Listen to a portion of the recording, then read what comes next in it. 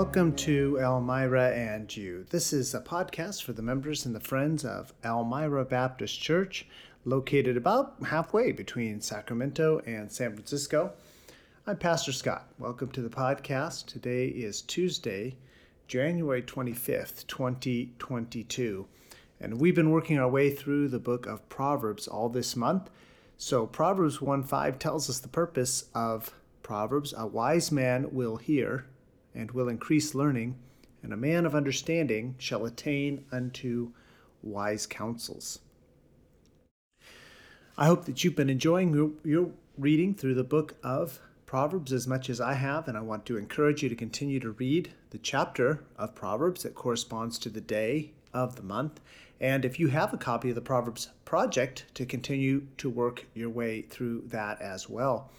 Tomorrow evening, Wednesday evening, on the 26th of January, we will be hearing from one of our men in our church. And then the following Wednesday, which is actually February 2nd, we will use the Sanctuary Wednesday night Bible study to go over more of that Proverbs Project. So continue to work in that project and to save that material for later.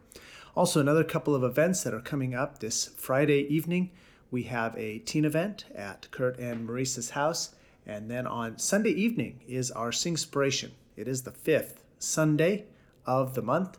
And when we have the fifth Sunday of the month, we commonly have a Singspiration. Two things. We will be singing your favorites. I hope that you've taken some time to write those down, because those will be the songs that we sing on Sunday night. There was a sign-up sheet in the foyer. I believe it's gone now. But you come out and you join us as we sing those. And number two, bring some finger foods, and we're going to have a time of fellowship following the time of singing. Going with our theme, working through the book of Proverbs, I have two verses for you today. The first verse is from Proverbs 16 and verse 31. It says, "The hoary head is a crown of glory, if it be found in the way of righteousness." And that word hoary, H-O-A-R-Y, was a word that I wasn't real familiar with, so I went ahead and looked it up, and it simply means gray or white. It refers to the natural process of a person's hair changing color as they age. And it simply says that your experience, your life experience, your very age can be a crown of glory to you if it is found in the way of righteousness. And then in Proverbs 20 and verse 29, it says, "The glory of young men is their strength, and the beauty of old men is the gray head." The beauty of old men is the gray head. We have an aversion to age in our society. We want to continue to appear young, I guess forever. I think that there is much benefit as people age in the life experience that they accumulate, if it's found in the way of righteousness. I came across these principles for old age, and I share them with you because they were a blessing to me. Number one, old age does not give you a license to do and say what you would not have done or said when you were younger. Some people will say, "I'm old enough that I should be able to say what I want." No, I think even in our old age, we ought to say what God wants us to say. Old age does not give us license to do or say what we would not have done or said when we were younger. Here's principle number two. Adapt to a changing world or get left behind. It's easier to keep up than to catch up. So keep learning.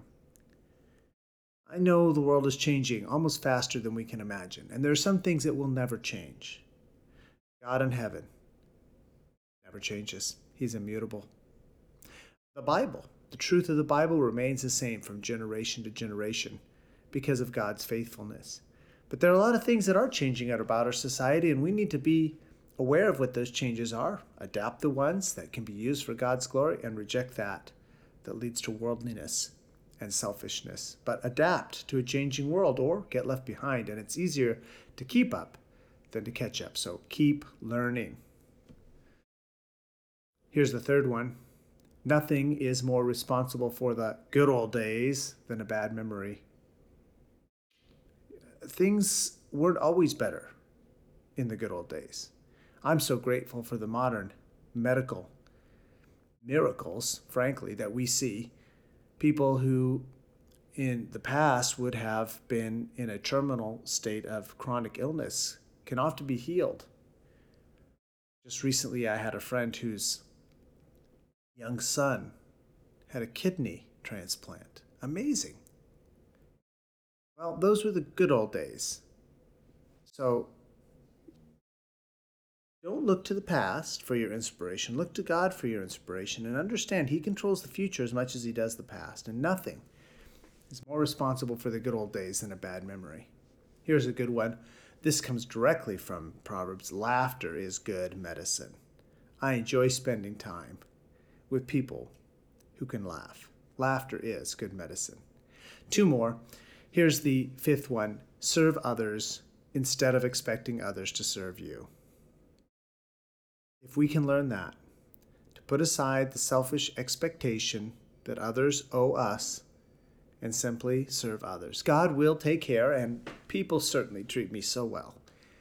But the focus is not on serving myself, not on manipulating people to serve me, not on focusing people's attention on me, but simply on serving others. Serve others instead of expecting others to serve you.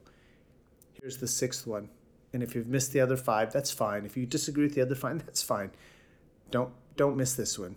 And you certainly have to agree with this one. The sixth principle for old age: never lose the wonder of God. Never lose the wonder of God.